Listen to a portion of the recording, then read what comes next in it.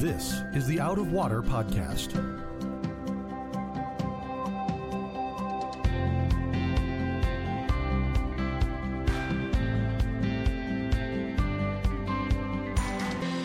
Out of Water is a production of Rio Vista Community Church in Fort Lauderdale, Florida. You can find it on Apple Podcasts, Google Podcasts, or Spotify. If you like what you hear, please subscribe and tell a friend to help them find Out of Water also. Welcome, friends, to another episode of the Out of Water Podcast. My name is Sam Castensmith, and I am joined today by Will Bushman, who is our Director of Student Ministries. It's great to be back. Hey, it's good to have you. I think last time I was here, I was babyless. Babyless? That's right. You are a new papa. I am. So how's that going? It's going. So how many weeks right now? That's a tough question. I think it's 7 weeks. All right. Has she found her lungs yet? No, she's really good. All right. So tell us a little about being a new papa, all the experience. What's the highlights? Yeah, well, Morgan and I had a daughter named Everett on August 13th. And it's been a wild ride. It's been pretty much what everyone tells you and more. Mm-hmm. You know, and she's been really good. So, like, she sleeps at night already. You know, she's not a real screamer. Yet. So it's like she's kind of treating us with kiddie gloves, which I think she knows we needed at this stage in our lives. So I think she's easing us into parenting, which is great. But that's awesome. It has been like that. Okay, here we are looking at each other at 3 a.m. and this is what life is now. You know, like when they gave you your baby and said, "Okay, you're going to go home now," and you didn't have any of the hospital nurses, what was that feeling like? Well, they didn't do much. Our hospital was great. You know, shout out Boca Regional, great. Rat's Mouth was a great place to give birth. Rat's Mouth is Spanish. Boca Raton. All right. They should know that. But the nurses weren't really as hands-on, you know. You hear like your grandma talk and they like pretty much took the baby for 7 days. But, you know, Everett was just in our room and like we were doing everything at that stage. Like they were there just in case. But it's kind of crazy how they just send you home with a child that's yours forever. Yeah. I remember when we were leaving with Caleb, it was like, can you come with us? Yeah. And they didn't quiz me. No questions. Yeah. Like I've had to do a lot more for a lot less things to be approved of. Yeah. And yet here you are with life that will be sustained by you and your wife. Pretty wild. I got all kinds of cards in my wallet that I had to like take crazy tests for and everything else. This is like, here's a living human being with an eternal soul. Yeah, and all you needed, this was all you needed, was a car seat that fit in your car. That's it. Like she walked us down, and she definitely made sure I put it in, and she heard the click. But that was it. That's all I needed. All right, you're good to be a parent now. Yeah, on your way. Here you go. I actually had to tell the one nurse, like, because I think they were just being respectful. You know, this could have been, I don't think they looked at us and were like, this was probably their 4th child. I don't think we gave that vibe. But I had to be like, to the one nurse, like, hey, like, treat me like I've never had a child because I haven't. Like I'm just gonna watch you. Like, let's do the diaper one, just as a group, you and me. You know, I'm gonna watch you. Just commentate. Like, walk me through what you're doing. She's like, okay. And then we did the swaddle. I'm like, okay, this is good. Like, I got some more questions. Like, and then she just how are you with the diaper now? I'm really good. All right. That's all I can pretty much do. Well, the reason Will is joining us today, Mark is battling cancer, as you know. He's been taking medications, and so he has 2 different treatments that he takes along with a lot of meds. But he is having some side effects from one of those medications that has caused him, as you've heard last week, his voice to get hoarse. And today, his mouth is just generally sore. And so he's having problems speaking. So continue your prayers for Mark. Continue lifting him up. Encouragements are always welcome. I know that he appreciates those. Those are medicine to his soul. And so we're thinking of you, Mark, missing you here as we are jumping into a new series on the first epistle of John. So 1 John. John is going to write 5 books in the Bible. He writes the Gospel of John. He writes the book of Revelation. And he also writes these 3 epistles that you find toward the end of your Bible. And 1 John has 5 chapters, so we're going to cover those over 5 weeks. And there's some really good stuff in here. Yeah, it's kind of wild. I mean, like I told you before we started recording, I've never sat down and read the book of 1 John by itself. And so it's kind of been a wild ride thinking about this just as we're heading this new series, which is exciting. Yeah. And so when you jump in, you'll pick up on some themes that are in here. John is big on affirming Christian doctrine. He's big here on the importance of Christians loving one another. But one of the things that a lot of people miss when you really stop and you read this and you're very intentional and you're trying to mine it for what God is saying to us, it's very much about sin. Yeah. And the need for Christians to be different than the world. And it points out, we are different when the Spirit dwells in us, and there should be evidence to the watching world that we are different. Yeah, and you can hear like John's very much pastoral, apostolic voice in this. It's very like caring. Like he hits him with like My Little Children a couple of times, but then he hits him with like it's like a boxing match, and they're just knocked out for a while. So it is interesting just to read this and hear a heart, because I don't hear this very much in this world. Like, hey, sin's a big deal. Like it matters. Like we need to work on this as a church. And it sounds like he's writing to. When you read it, you're gonna be like, he's writing to us, like he wasn't originally, but it seems like the church he was writing to is very similar to where we're at, I think, as a culture and as a Christian denomination in this world. Yeah. So one of the distinctives of John and his writings, and this is general consensus with scholarship, is Paul is writing early. Paul starts writing in the 40s, within a couple of decades after Jesus' death, burial, resurrection, and ascension. Paul's right out of the gates. The Gospels then start coming out, Mark, Matthew, Luke. Those are coming out, but John's writings generally are seen to be later. So like if you ever see a painting of the Last Supper, or you ever see John depicted in artwork, he's almost always, he looks very young. In fact, in a lot of the paintings, the early paintings, he looks female because they capture him as prepubescent. He almost looks like a woman. Oh, he's boyish. Because he was so young when he was called, and he writes his letters. Is that a bird? What is that? Yeah, that's a bird. Oh, he's right there. He's a blue jay in the window. He's outside the window, at least. We don't have to worry about getting pecked from above. We were almost ending the podcast. Like, is that my chair squeaking? Yeah, I was very nervous. I was apparently saying something wrong, and the Lord does not want people to hear that. Yeah, that blue jay is straight from God. So anyway, here we go again. If it interrupts again, maybe we'll just skip this part. But so John is traditionally captured as a young person, and he's thought to have written his gospel later than the other gospels, and these epistles later. And so toward the end of the first century, where a lot of other issues had begun to start plaguing the church, and they're the same issues again and again in every generation, and a lot of them are the same in our generation. But John has seen some troubling things start emerging after the church has been around a while, specifically Gnosticism, which we'll talk about a little bit more as we go through this epistle. Yeah, so this is like second-generation Christians now are taking up the mantle, and there's just this kind of disconnect between what a person like John, who saw Jesus, saw the living body of Jesus, and now what these heretical teachers are coming in teaching these churches. And so John's kind of like, whoa, let's back to the beginning. Like, let's just start. I saw this, and let me tell you about sound doctrine. Absolutely. Okay. And so we can jump in, actually, with that, starting at chapter 1, verse 1. And you'll notice that John's he's got a one-trick pony. So the same way that he starts the Gospel of John, which is in the beginning was the Word, he's going to pick up on that same theme in 1 John chapter 1 when he says, that which was from the beginning. There it is again. He wants you to understand that God existed at the beginning, and therefore because he brought about the beginning, he existed before the beginning. So this is the eternal God who caused the beginning. That which was from the beginning, which we have heard, which we have seen with our eyes, which we have looked upon and have touched with our hands, concerning the word of life.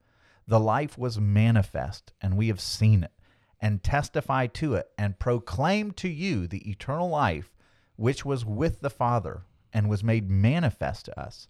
That which we have seen and heard, we proclaim also to you, so that you too may have fellowship with us. And indeed, our fellowship is with the Father and with his Son, Jesus Christ, and we are writing these things so that our joy may be complete. And so John is picking up a tool of the trade from Paul with a very, very long run-on sentence. So those first 4 verses are all one sentence. They're one sentence in the Greek. And he is bringing up some major themes here, Will. For example, Gnosticism in the early church. If you were to get into a time machine and you went back to the 1st century, 2nd century, 3rd century, what you would find is a culture that saw anything physical as evil, right?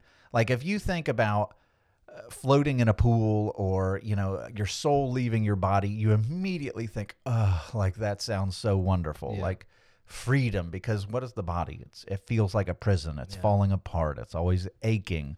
It gets defiled. It has diseases. It aches and broken bones, and it's always falling apart. So they saw the physical realm as something that was kind of by nature evil. Okay. And the spiritual realm, on the other hand, was good. And so the idea that God, who is a spirit, would become a man in an age where Gnostics ruled, where it was, Gnostics comes from knowledge. It's like we know something. But the Gnostics would say to take on something that has material, it's bad. And so God would never become a man. And so there started to creep in all of these heresies that said, Jesus came, but he wasn't a physical person. He was kind of a spirit, almost like a ghost, and he accomplished great things, but he didn't take on a body. And by the way, we're not, the resurrection stuff, no. We're going to get out of it. And what John is coming with, he's doing a number of things. When he says, no, we heard him. He had vocal cords. We looked at him. We touched him with our hands. Yeah. He's a real person. And why is that such a big deal? Why would it matter so much that Jesus became a man that you could touch? I mean, the crucifixion is based off of that. The crucifixion's based off of it. But there's so much that's based on it. So much is at stake, because if Jesus didn't really become a man, then he couldn't represent us to go and make an atonement. He couldn't say, okay, I'll pay the penalties of mankind because I now stand in their place as a man. So the atonement gets demolished with that. But another thing that gets demolished is, one of the beautiful things of the gospel is there's nothing that you experience in this life that your Savior can't say, I know what that's like. It says that he's been tempted in every way like we are, and yet without sin. And he's a high priest who sympathizes with our weaknesses. Well, how can he sympathize?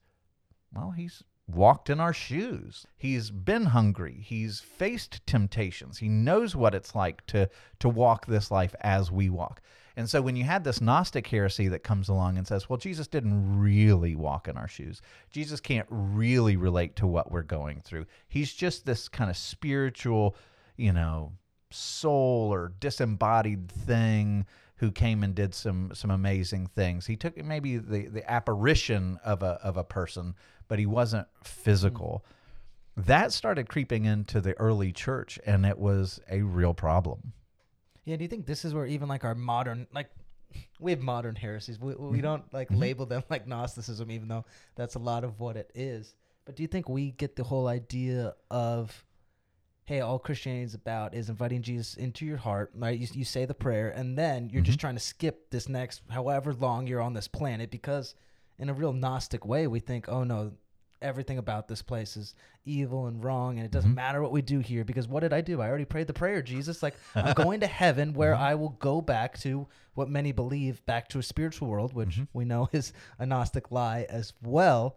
But do you think that's where all this creeps back? We're not that far from this. We may dress it up a little bit better. Yeah, so because we're familiar with the physical, and most of the world we see is broken and painful, and it hurts, and things are not right here. So we think, when the scriptures come to you and tell you that when you die, for a while you're going to be disembodied. You're going to be in a spiritual realm as a soul.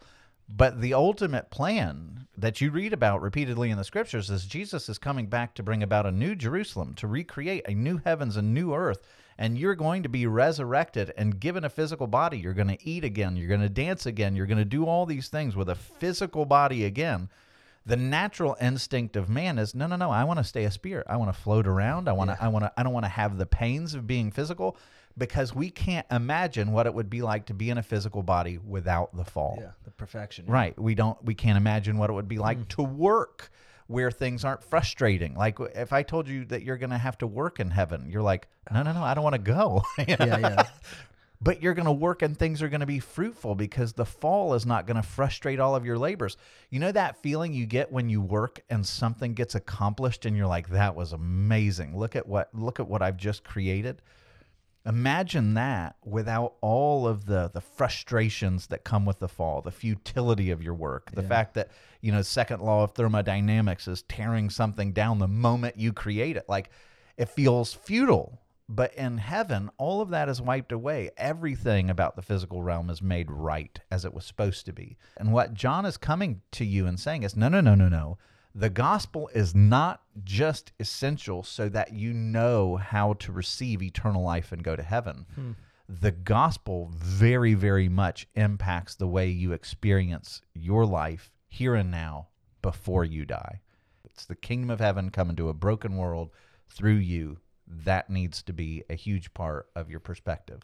Yeah, that's what we're going to see with John even throughout this letter. It's going to be, hey, look at God. This is who God is. And here's our response to it as his people. It's it's a pretty simple but drastically complex live it out moment. We won't push that past, but he's pretty curt with a lot of these things. Oh, yeah. Yeah, and he's speaking a language, like in the English translation with some of this stuff, it's hard for us to understand it the way that they would have heard things in the first century. So let's look at one particular phrase that's at the end of verse 1, right? He says, look, I'm coming to you with a message concerning the word of life. And we hear that and we hear, okay, well, word of life, that's, we just think it like a spoken, a word of life is, the spoken gospel. I'm bringing you a message that brings life. But the word behind that, the Greek word behind the word, gosh, that's really weird to say, is logos. And if you were to jump into a time machine, and you went back to the first century, and you went around and you said logos to people, they would have a very loaded meaning of what that word meant. Because you had philosophers like, 400 years before John or the gospel comes along, you have these famous philosophers, Socrates and Plato and Aristotle and all these other guys, and they're talking about, is there a reason or a purpose behind the universe, right? It's like I see all of these things in motion and everything appears chaotic, but there's like one guiding principle, a law, and everything abides by it. Like all human beings are 7 billion or whatever human beings on the planet, all living individual lives, and yet all of us age, all of us decline, all of us die. We all follow the same pattern. So there's like a unifying force to everything, even though everything seems random and separate. And so what they would say is there's some reason for everything. There has to be a guiding reason, and that was called the Logos. And so brace yourselves. I'm going to get a little nerdy for a minute. I'm going to read some quotes to you because I want you to understand the way they would have heard this. But the first time the Logos becomes a big deal, because remember, John's writing the Logos of life. The first time that becomes a big deal is a guy named Heraclitus, who was writing around 475 BC. He calls the Logos the hidden harmony of the entire universe. It's what exists that makes sense of all of creation and all of existence. And listen to what he says. He says, although the Logos is eternally valid, in other words, it's eternal and it's true, men are unable to understand it. Not only before hearing it, but even after they've heard it for the first time. That is to say that although all things come to pass in accordance with this Logos, men seem quite without any experience of it. So when John writes John chapter 1 in this gospel, what does he say? In the beginning was the Logos. So the Logos is eternal. The Logos was God. The Logos was with God.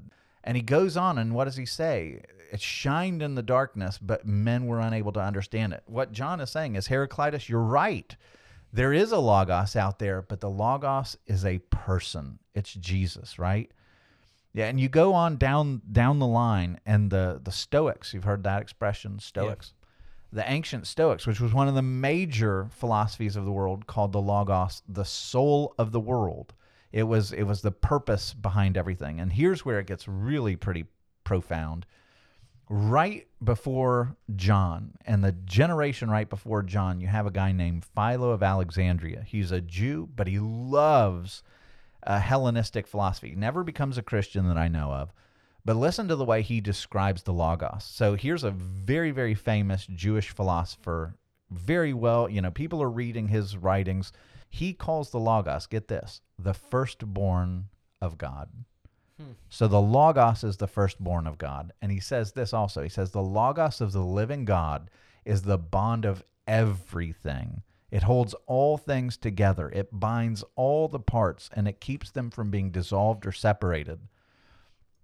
Now, that's what the early church believed about Jesus. You read Colossians, and Colossians 1 says Jesus is who? He's the firstborn of all creations. He's the Logos. He's the one that Philo and all these guys before him have been talking about. He's the firstborn of all creation.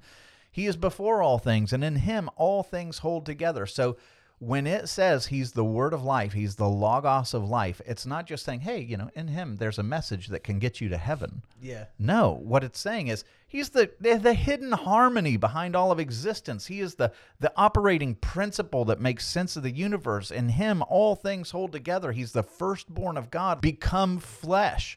Like he is the reason, the purpose behind every ounce of existence. He's the Logos. And so the first century would hear the Logos of life, very loaded, not just, he's a word of life that can get you to heaven. Yeah, it's not the write-off like we have. Yeah, right. And it's a shallower definition. But John, when he says that, is telling us, like, in him is purpose for everything. He is the reason for your existence. And that's what Colossians says. You exist by him, for him, through him, right? He's the Logos. So now if you believe that every moment, everything you do, your job, everything exists for him, he's the Logos. He's what makes sense of life. It's much different than, hey, we found a guy who has a message that can get you to heaven. Yeah, here's a word. Yeah. It's far more profound than just that. And for them, the whole fact that he's, John's not working around the fact that, like, this was a real person in flesh. Mm-hmm. Like the Logos that we've been looking for has come, and I have seen him. And now, trust me, you may not have seen him if you're the second, third generation of this church, but I saw him. Now I'm going to proclaim to you exactly who he is. Mm-hmm. Yeah. Your reason for existence, I've touched. Yeah. That's pretty wild. It is. He's not just an abstract philosophy. This reason for your existence took on flesh and came and ate with people and loved people and hugged people. Yeah, he was a baby. I was looking at my baby, and I was like, mm-hmm. Yo, what kind of baby was Jesus? Yeah, really. Like, have you thought about that? Yeah, I've thought about it. Like, how God is weak, can't lift his neck, poops his pants. Like, yeah. Like, that's wild to think of God humbling himself to that level. Yeah, like that changes you when you know what, as a parent, what you do for this child, which you obviously don't know as a kid because you're a baby. You don't know anything. But when you look back at it from this perspective, you're like, whoa. Like, that's real humility. That's not just like he skipped a step. Mm-hmm. That's one of the things, like, the longer that I'm a Christian, the attribute of God, you love his forgiveness and you love his love and his mercy and his grace and all that stuff. And that stuff's amazing and powerful. But the one that just surprised me is his humility. 'Cause I always grew up like, yeah, he's God. He's the big punisher. He's the judge. He's calling balls and strikes. It's, all glory goes to him. And yet, like, he becomes a baby. Like, what? An embryo in a womb. Like, that's wild to me. And he gives his wealth away, and he endures homelessness, and he suffers willingly. Like, he's so humble. He has every reason to take every advantage, and he sets them all aside and becomes a baby. Like, whoa. Yeah, the incarnation's like maybe the doctrine that is everywhere in Christianity because it's hard to get around it, but it's probably the one we think about the least in depth. Yeah. Like that last 60 seconds was probably the most I've thought about in a long time. And that we didn't give it, didn't give it a lot there.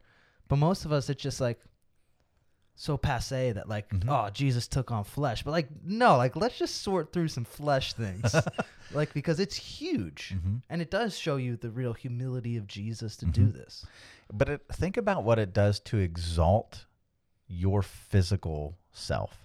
Yeah. Like, think about this, that when God chose the incarnation, it wasn't just like, oh, I'm going to take on flesh for a little while. The Lord is still a man reigning in heaven. So when he took on the incarnation, essentially what he said is, I've been a spirit for all of eternity. I am going to take on flesh, and I'm not going back. I'm going to be a man for all of eternity to come. And think about what that does to, what's the word, ennoble or whatever. Like God is a man. So now you can't say, well, the flesh, you don't want, God saw the flesh as something worthy for himself. And he has married himself. When he became a baby, he burned the boat. Like, he's not going back to just being a spiritual force. He will be a man forever in heaven. Right now, as he has been ascended into heaven, he's pleading with humanity as a man. Yeah. He's one of us. That's wild to think about. Our God is not divorced from the human experience. He is one of us. And therefore, he pleads on our behalf. See, it's wild. It's crazy. Think about it for 5 minutes, people. So John's like, hey, stop with this Gnostic stuff. Like, he was a man. He's one of us. He's reigning. He's at the right hand of God, the Father, the Spirit, in heaven right now, interceding, and he's sovereign, and he's been put in charge of everything. I've grabbed hold of this guy. He's one of us. Don't cheapen it by saying, he's just a spirit. No, he can relate to you. He is incredibly eminent to humanity.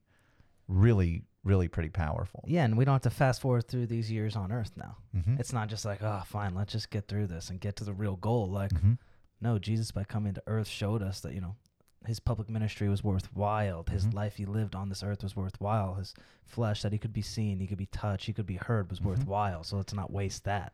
And you think about, when you talk about how we're not just, waiting for heaven.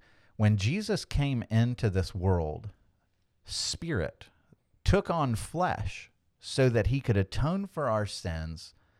Why? In part so that the Spirit of God could now come and dwell in flesh for us. So you have God who goes from spirit to become flesh on the earth, so that flesh on the earth could be inhabited by the Spirit of heaven, the Spirit of God in heaven. And now it's like heaven has all these ambassadors all over the earth where the Spirit of God genuinely dwells in his people. And it's like when Jesus says, you will do more things than me. You hear that and you go, what? Well, the reason for that is he's not looking at one person and saying, you're going to do it. He's saying there's going to be thousands, millions, billions of you, and the Spirit is going to dwell in all of you all over the globe. And so my hands and feet are going to be found everywhere all over the world. That's a pretty cool thought. Yeah, it's amazing. Now the flesh matters because that flesh houses the Spirit, and the Spirit works using the flesh to advance his kingdom on every pocket of the globe. It's like it was all designed by Logos. Yeah, right, It's like right. this all matches up Yeah. logically. It all matches up scientifically. It makes Our sense. longings, our Mhm. desires. You see that none of it's wasted. Mm-hmm. It's cool stuff. Another thing that you find in verse 3 that I really like is he makes a big deal about finding fellowship, right? So notice in verse 3 it says, we proclaim him to you so that you too may have fellowship with us. Now that word fellowship, the koinonia, it's a rich word. And if you remember in Acts 2, one of the passages that you hear all the time is that people sold all their goods and kept them in common and they all shared everything. Well, that idea behind common, it's open. Everybody has it. It's accessible to everybody. That's what he's saying. It's like when you have fellowship with us, everything is yours. It's we exist and we love each other. We're there for each other. We suffer together. We celebrate together. It's a fellowship. It's a shared existence. And that's cool. You hear that and you go, all right, that's nice. But listen to what it says next. And indeed, he doesn't just stop and say, hey, we have a fellowship with one another. He says, indeed, our fellowship is with the Father and his Son, Jesus Christ. And so think about Acts 2 when it says, everybody sold their possessions and we shared all things in common.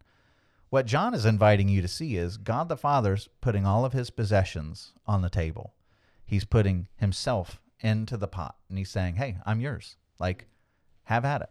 Everything that I am, everything that I bring to the table, all that Jesus has purchased for you, all of the inheritance that belonged to him is now shared in common. This fellowship, this koinonia, It's yours. There's nothing about God that you don't have access to. So take as much of him as you want. He offers himself freely. He wants you to take as much as you can possibly get with all of his fruit and all of his spirit and all of his attributes. They're yours. Take them. Limitless supply. And he's saying, take as much as you want. It's all there for the taking. I've essentially given away everything that I am, and I'm yours. Come and take it. That's wild. Yeah, we like to think of God as stingy, but he's not. We just Oh my don't. goodness. We just are like, I think we've had enough. But Yeah. he's not running out. No. He's not like saying, this is what you get, Sam. This is what you get, Will, and doling it out. He's like saying, no, everything right now in this moment you have access to because of what Jesus did. Mm-hmm. I'm yours. I mean, there's several points in the scripture where the Lord essentially says, I'm yours. Like, you belong to me and I belong to you. I'm absolutely yours. Take as much as you like. It's unbelievably generous. But, we can envision what it means for, let's say we get you and maybe 10 other guys and we say, hey, we're going to sell our houses and we're going to share everything. We're going to live in a commune. That has all kinds of negative associations now. But we're going to do this voluntarily and we're really going to support each other and we're going to do life together. You'd be like, okay, I can envision that. Stop for a moment, and now I want you to imagine the God of the universe says, yeah, I want you in my commune. I'm giving you everything I own. It's yours. Let's live together. And we're like, we don't treat that with the kind of unbelievable offer that is. Like, that's wild that we're invited into that. Yeah, most of the time we make it sound like we're getting the short stick. Like, Yeah. God, what I'm sacrificing Yeah. for you on this earth is astounding. Like, how could you ask for more? Yeah. And we don't say it like that. Mm-hmm. But that's But how we we think live. it. Yeah, Mhm. I think that constantly. Deep in our bones. All the time. We resent when he asks us to give something It's up. not even that deep. I mean, Yeah, yeah. if we're honest, it's Yeah. not deep in our hearts. We'd like to bury it a little deeper, but it's not. It's like, no, but when you put it like that, like, hey, an infinite amount of joy, an infinite amount of peace, an infinite amount of whatever, fill in the blank, is being offered to you right now. Mm-hmm. And he doesn't ask you to do anything that he hasn't done to a far greater measure for you. Like, that's what I mean. His humility, his generosity, it's stunning. And then he says this, I'm writing this, right? We're writing these things so that our joy may be complete. So that at the heart of all this, like the motive behind all this, he's like, I want you to get your doctrine right. I want you to understand what's being offered to you. I want you to live a life that is entirely sacrificial. This is the most worthy thing you'll ever be called to. And what's the motive for it? Like, if you do these things, it's not like, oh, we got to carry our crosses and give up everything and it's going to be... No, like, when you do it, when you're living it, it infuses your existence with a sense of joy. Like, you think about this. When you do the right thing or when you give a gift that's really costly to somebody, it blesses you more than them.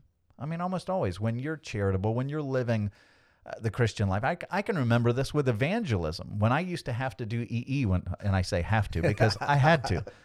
When I was going through seminary, you had to do it for part of your degree. And I thought, wait a minute, we're going to go around on the streets and talk with people about Jesus? I'd rather bury myself under that. That sounds so awkward. Get me out. Yeah, it feels very uncomfortable. And yet every time you'd go out, at the end of the night, you'd have professions. You'd have people who are like, okay, I want to learn more about Jesus. Or they'd say, I'm interested. I'll come to church.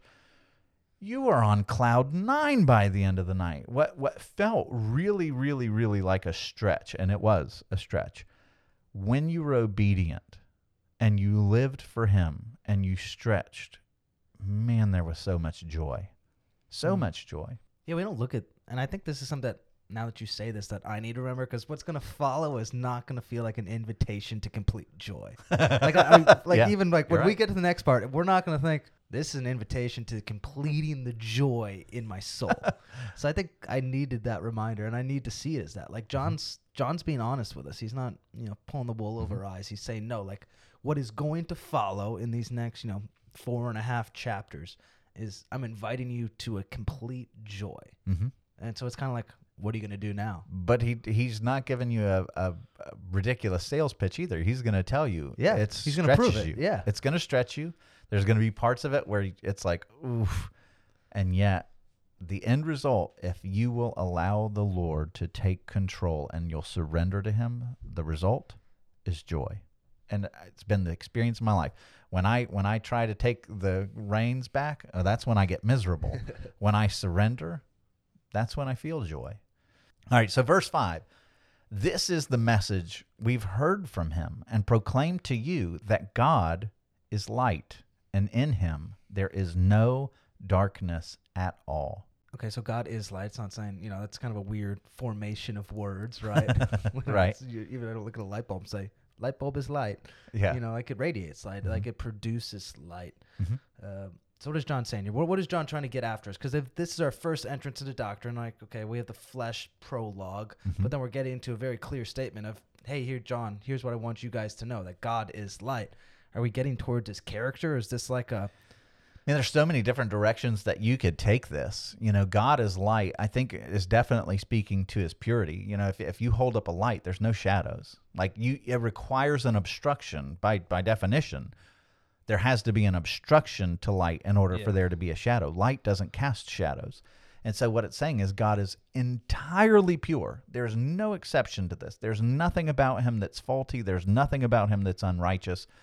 But there's also so much more to that metaphor when it says that God is light. And it's I wouldn't say that this is literal and you look out your window and you see a light beam and you're like, oh, there's God.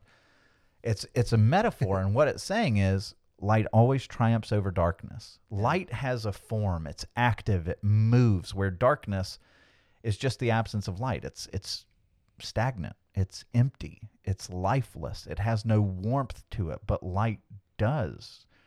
Light, light brings heat. Light brings color. If you turn off all the light in a room, you won't know what color your shirt is. You won't know, what colors are on the painting that's so beautiful.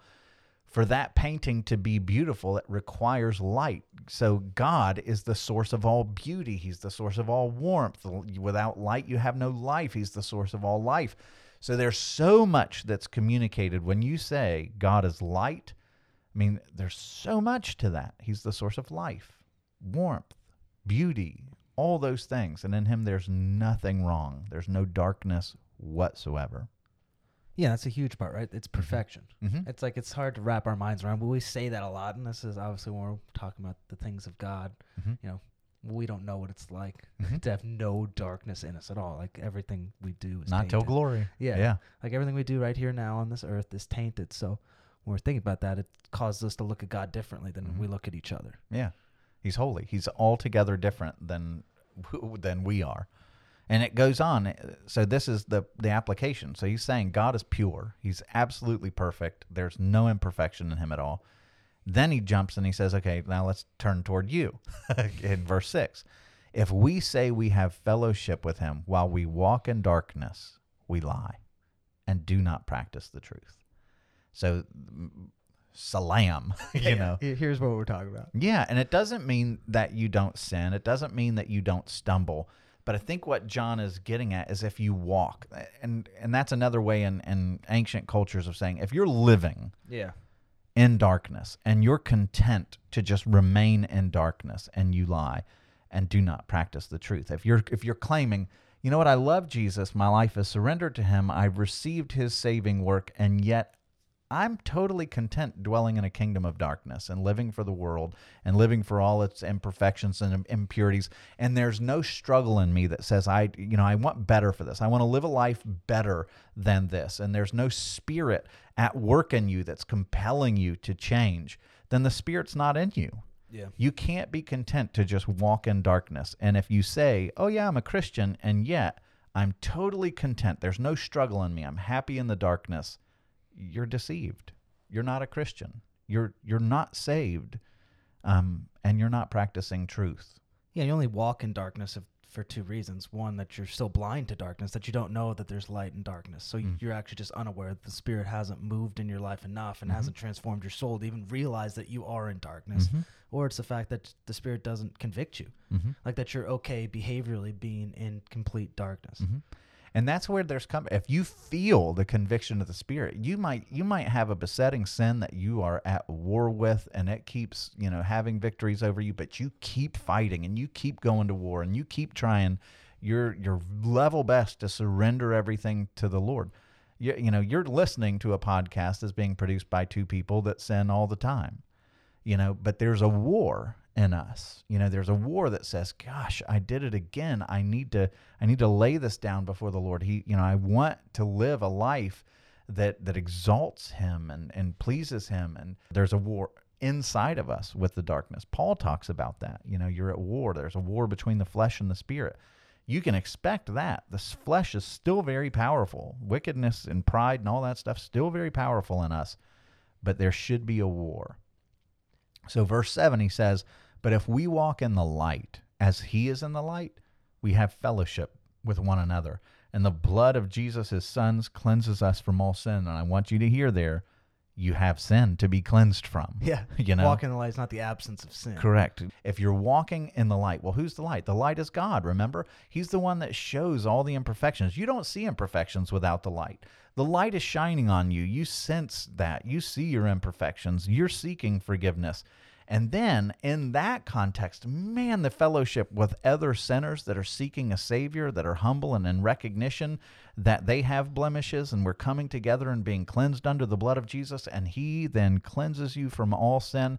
It's an invitation to the fellowship that says, God is light and I've got darkness and I need his presence. That brings people together when you recognize that you have a common problem and a common Savior. It binds you together in fellowship. Yeah, he's describing the fellowship he already talked about. Mm-hmm. And that is a cool way to describe fellowship. I mean, we don't describe friendship like that very often, but it is this, hey, you can be vulnerable because you're both walking the light. Like, you're going to be seen in this. Like, your fellowship is close enough to where you both are in the sunshine and the brother could see what you're going through, how you're acting and how you're living. But also it's one that understands that, there's a Jesus who did this where we have fallen.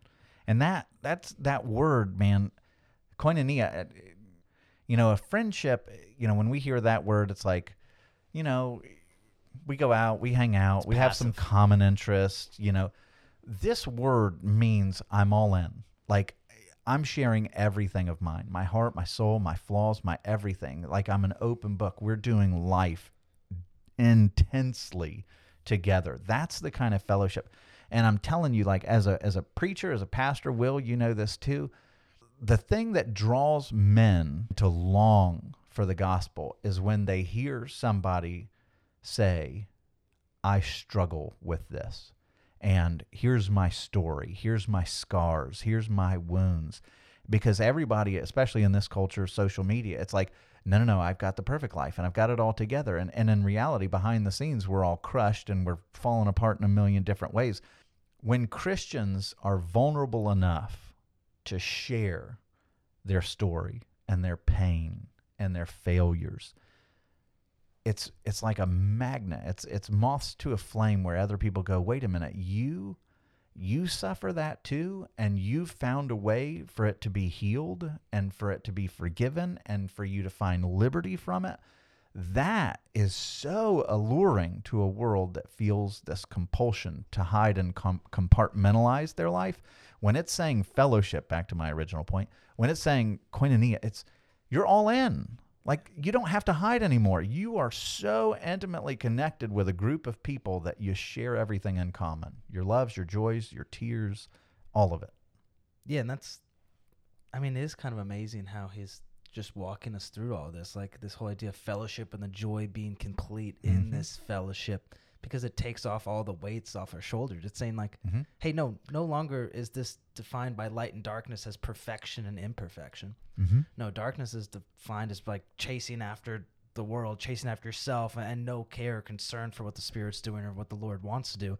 But walking the light is going to give you true fellowship, because I can be vulnerable, I can be open, I can say, hey, this is actually who I am. And it doesn't match up to the holiness of God, because God is light and I'm not, but there's a Jesus who mends the gap. And by the way, remember who else we have fellowship with? God in all of his mercy and grace and his abundant righteousness says, here, it's yours. Come share with me. Like, you're being called into a life where you get to let go of all the shame and guilt and everything else that plagues us. You're being called into a fellowship with God and his broken, redeemed people. And he goes on, and it's like he's saying, now, just so you don't think that I'm being the legalist, I don't want you to think that, in order for you to be a part of our people, you have to be pure light, because until glory, you won't be. In verse 8, he says, if we say we have no sin, we deceive ourselves and the truth is not in us. And so what is he saying? If you're content in the darkness and you say you're a Christian, you've deceived yourself. You can't be content in the darkness. But on the other hand, if you say you don't struggle with sin, every bit on that direction, then you are not a part of us. And so he's hitting with a perennial issue that plagues the church, which is on one side you have people who say, oh, we're under grace. We don't have to do anything to, I don't have to worry about my behavior. I don't have to die to self. I don't have to be holy. I can just live however I want. And they go off the deep end on the antinomian side where they dismiss the purpose of the law entirely. Yeah. And then the other side where the legalists that say, no, I'm good enough and I measure up to God. And what John is saying is, hold on a minute. If you're content in the darkness, you're not with us.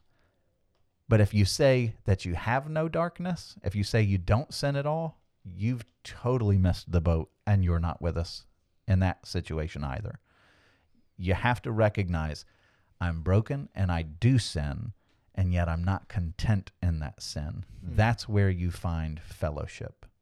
Yeah, it's a great way to put it. I felt like John in my reading was calling out like the things that I've allowed that I would call sin, but like are just common sins in my own life. Like whatever it is in this moment. But the ones that are kind of like, that used to feel like something, but now there's no, that can show me moving more towards darkness. So I think that's the one where it's like, no, there's sin. Like, don't just be like, not that big of a deal. Yeah. Like, don't deceive yourself in that way, because that's the slippery slope. Like that's what starts to decline. You get numb to it. Yeah. Yeah, like it starts with the small stuff, and it starts with the common ones in our American Western world of greed and comfort and control and value and modesty, or whatever it is that our culture is just like, hey, you guys were pretty uptight about this, so just come closer to our side. That seeps in unwittingly in our lives. So that's one where it's like, okay, no, well that's deception. And inevitably, when you give it comfort and you're numb to it, you'll find before long you're enslaved to it and it's making you miserable. You're serving it. And so the gospel comes to free you from all that stuff. And so then in verse 9, man, this is one of the refrigerator magnet verses. You hear this all the time if you've been in the church for long, but it's rich. John writes, if we confess our sins, he is faithful and just to forgive us our sins and to cleanse us from all, hear that, all unrighteousness. So what's your role in it? Is it, I've got to make up for this by doing a bunch of good stuff? No. What does he say? If we confess your sins, that's what you do. He then is faithful and just to forgive your sins and to cleanse you from all unrighteousness. Like, this is a pretty good deal. It's calling on you to be humble, to acknowledge your sins and to feel the weight of them and to lay them down. And then God says, I got you. I'm gonna cleanse all of those sins. And I was listening to somebody talk not long ago, and they brought out something in this verse that like blew me away that I'd never thought about before. But it's when you read this, when it says, if we confess our sins, he is faithful. He gives, 2 words. If he is then faithful and just. He says just there. But I want you to stop for a moment, pretend like you haven't heard this verse for a million times. And I'm going to, pretend like it's Mad Libs or something, fill in the blank. If we confess our sins, he is faithful and, like, you wouldn't put just there, right? You want to say he's faithful and forgiving. He's faithful and merciful. He's faithful and gracious, or long-suffering, patient, something like that. But justice? Like, if we confess our sins, I don't want God to be just. No, just means that he looks at me and smashes me in the face for what I've done, like a just judge.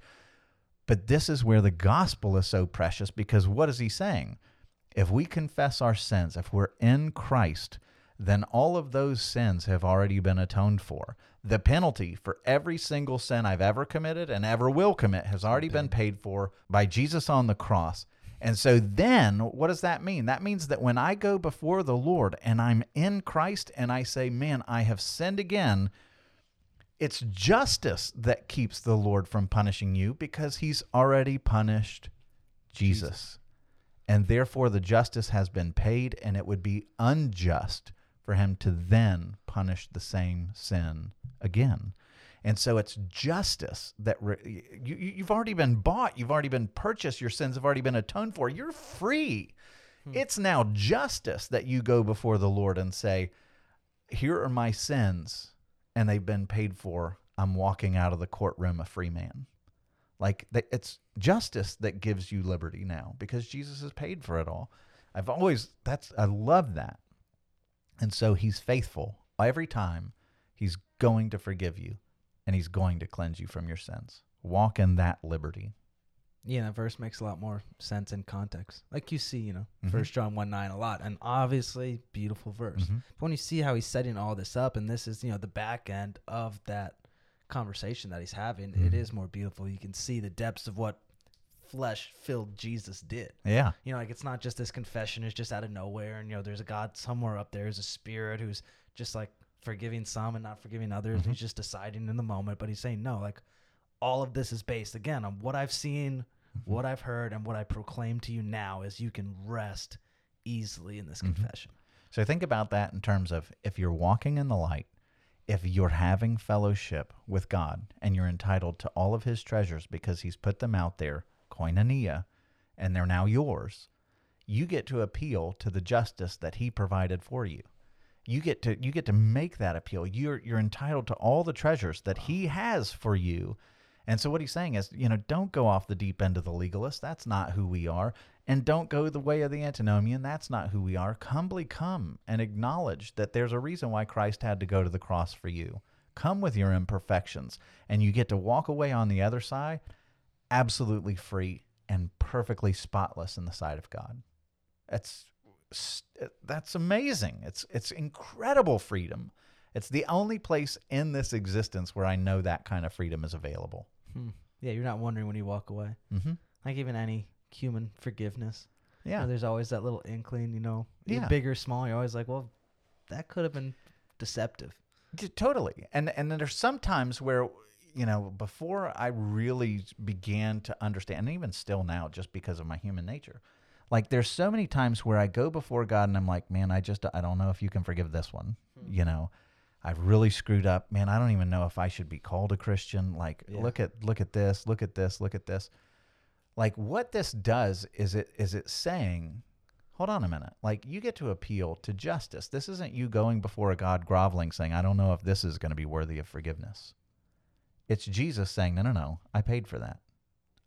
I paid for that. You're free. You don't come groveling. You don't wonder whether or not God is going to forgive you or not, because justice requires God to forgive you of that because Jesus already paid. So stop groveling. Stop wondering whether or not God can forgive you. Your sin has already been paid for. Justice has already been served. Walk in freedom now. Yeah, and sometimes I feel like I come in like fake pride. Like, like I Fake try. pride. No, wait, maybe that's a bad way to say that. Fake humility? Yeah, We're fake pretty good humility. at the real deal with okay, pride. yeah. But it seems like I'm coming more pious when I do that. Like in sometimes when I'm asking for forgiveness or I'm confessing stuff, it's more of like the pride is actually me going like, I'm trying to hang myself up on the cross that you already did the work on, Jesus. Like good. I'm trying to put myself up there and I'm totally disregarding what you've already historically done and what you tell me to do constantly. So by me like feigning this humility, it looks like I'm being pious, but that's not what I'm called to do. I'm called to confess and to trust that Jesus is faithful and just because he already did the work. Like it's actually, totally wrong of me to say, hey God, I don't know about this one. Like maybe Jesus' sacrifice wasn't enough for this one. Like there's something untouchable that you've given me in that. And God's heart for us is so much wanting us to be healthy and liberated from shame and guilt and all that stuff. Have you ever had a relationship where you're at odds with somebody and you have something to confess and it's eating away at you and it's wrecking your relationship, and you go to them and you finally say, look, man, I got something to confess. This has been eating away at me. And they just look at you and they give you a hug? Yeah. It's such a freeing thing. It makes you love that person more. It's amazing and it's exhilarating, and you feel the freedom the moment that hug comes. Like the Lord is delighted when you trust him enough to bring your very worst and lay it down before him, because his response is a hug. It's to want you to walk away in freedom, knowing that you're safe and that you're loved. And then it's worship that you trust him enough to lay down your worst shame and say, I'm trusting you with this. I trust that your son has atoned for all this, and that I'm yours, and that you love me as you say you do. That's worship. Repentance is worship. And he delights in it. He wants you to feel liberated. He's just good like that. He's a really, really good God. And so he goes on, verse 10, it says, if we say we have not sinned, we make him a liar, and his word is not in us. You'll notice John says that a lot. Like, Yeah, you know, like how many times in this chapter he's been like, if you do this, you're not one of us. Well, that's another one. If you say you have not sinned, you make Jesus a liar, because he says everyone has sinned. And if you say you haven't sinned, you make him a liar, and his word is not in you. Yeah, he breaks it down pretty simply. I mean, the Mhm. theme is like light and dark, which Yeah. which are pretty obvious things, you know. Like I'm never wondering if the light's on. Mhm. You know, like that's something Yeah. that's like, no, it's on. You Yeah. can either see it or you can't. He's pretty much just like let's not make this so complex. He's gonna give us more of these as the chapters go on, but he's like saying like, no, this is what it looks like, Mm-hmm. and this is what it doesn't look like. So don't be deceived. I've said this before in other episodes, I'm sure. One of the knocks on Christianity is it's always telling you you're bad. I want everyone to understand the flip side of that. You don't need convincing that you're bad. One of the great struggles of humanity is we don't measure up to our own standards. We're constantly letting ourselves down. We're constantly failing other people. We don't live up to our own standards that we put upon other people. And if we objectively and fairly judge ourselves, we say, man, I'm not what I want to be. I'm not as good a husband as I want to be. I'm not as good a father as I want to be. I'm not as good of a friend as I want to be. I want to be better. Well, why do you say that? Because you're not as good as you should be. And so what God is saying, when he comes and says, all of you are sinners, and if you say you haven't sinned, you make him a liar, that should be incredibly liberating, because what it means is God is not fooled by you. He doesn't look at you and say, well, I thought they were good, but look at them now. I don't want them on my team. No, while you were yet sinners, Christ died for you. He looked at you, knew all your mess, knew everything about you, knew all of your faults, all of your blemishes and everything else, and said, they're mine. I want them. I'm willing to die for them. And so when Christ says you're a sinner, can you please take that as like, oh, he knows. I don't have to hide. I don't have to put on the mask. I don't have to do the Facebook and Instagram dance where I'm trying to convince God that I'm better than I am. He knows. I don't have to hide. And yet, even though he knows, he cherishes me and treasures me so much that he'd give his own life. I don't have to pretend anymore. He wants me to have freedom. That is true. The shocking part of Scripture is not Yeah. where it tells us that we've sinned, because I don't even need you to tell me that I've sinned. Like I can tell myself that enough. Like I don't need anybody else outside of my own brain to just keep the soundtrack in my mind of being like, oh, you don't deserve this. No, you are exactly what you think you are. What we need is, like you're saying, for John to break in and say, hey, no, he's faithful, he's just, confess. So when the scriptures come and they say this about every hero besides Jesus in the entire book, all of them have fallen short. All of them. And yet he loves us enough that he would pick up our shortcomings, he'd pick up all of our flaws, he would go to the cross, and all of that would be imputed to him.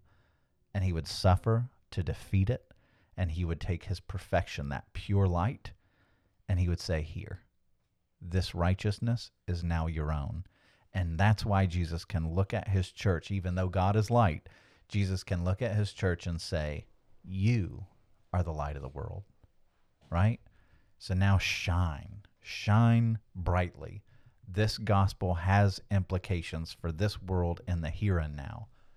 Live and let the Spirit shine in you and through you to a world that is desperately in need of some light.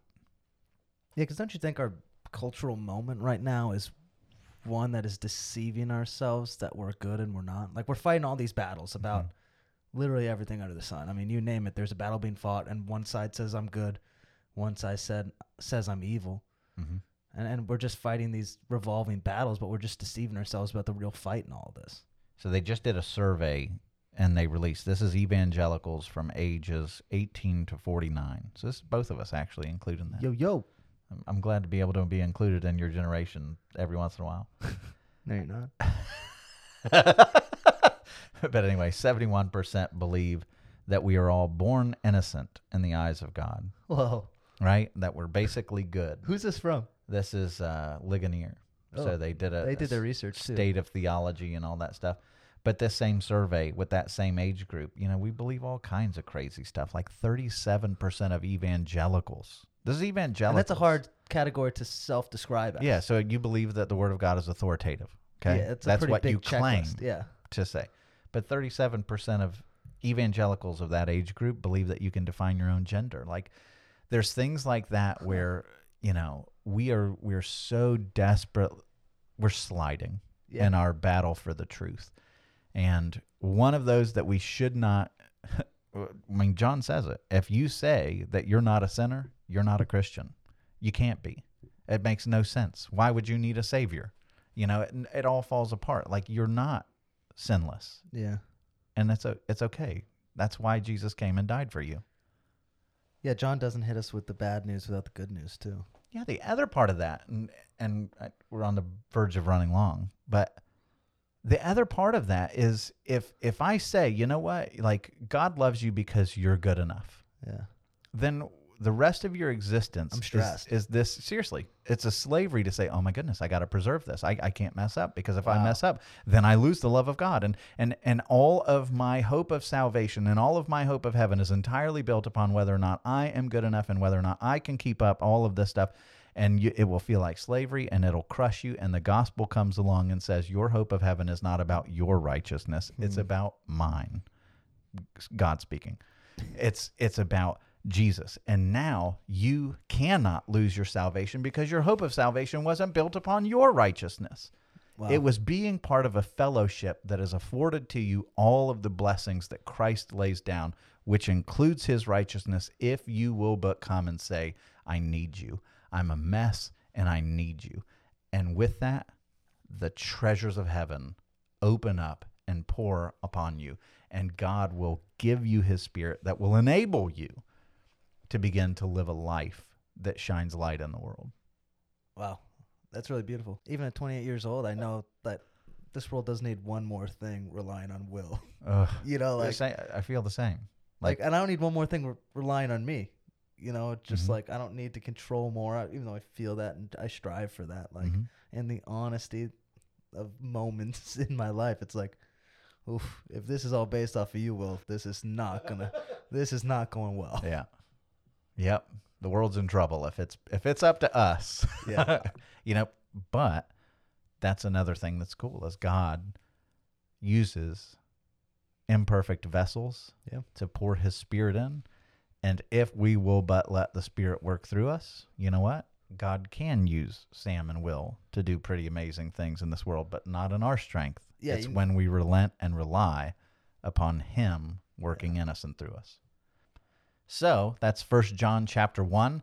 I guess we're going to go chapter by chapter, even though the church isn't. It's not what we planned for. So anyway, do you have a good word for us to end on? No. All right, well, that's a good word. Yeah. No is a good word, I guess. Well, it's fine. We'll let that stand as the last word. I hope that you've enjoyed this podcast, that it's been good for you. We serve such an amazing God. We really, really do. We are so very, very blessed to call him our Savior. And if we would just grab hold of what he offers, this life would be far more beautiful, far more peaceful. And as John makes that promise, your joy would be complete if you just grab hold of him and all that he offers. So thank you so much for joining us. We will be back next week with 1 John chapter 2. Thank you, Will, for standing in on short notice. Always a pleasure. See you later. Have a good week, everyone. We hope you enjoyed your time with us, and you will both subscribe to the podcast and listen regularly. You can find out more about Out of Water, catch up on past episodes, and access show notes at our website, riovistachurch.com/outofwater.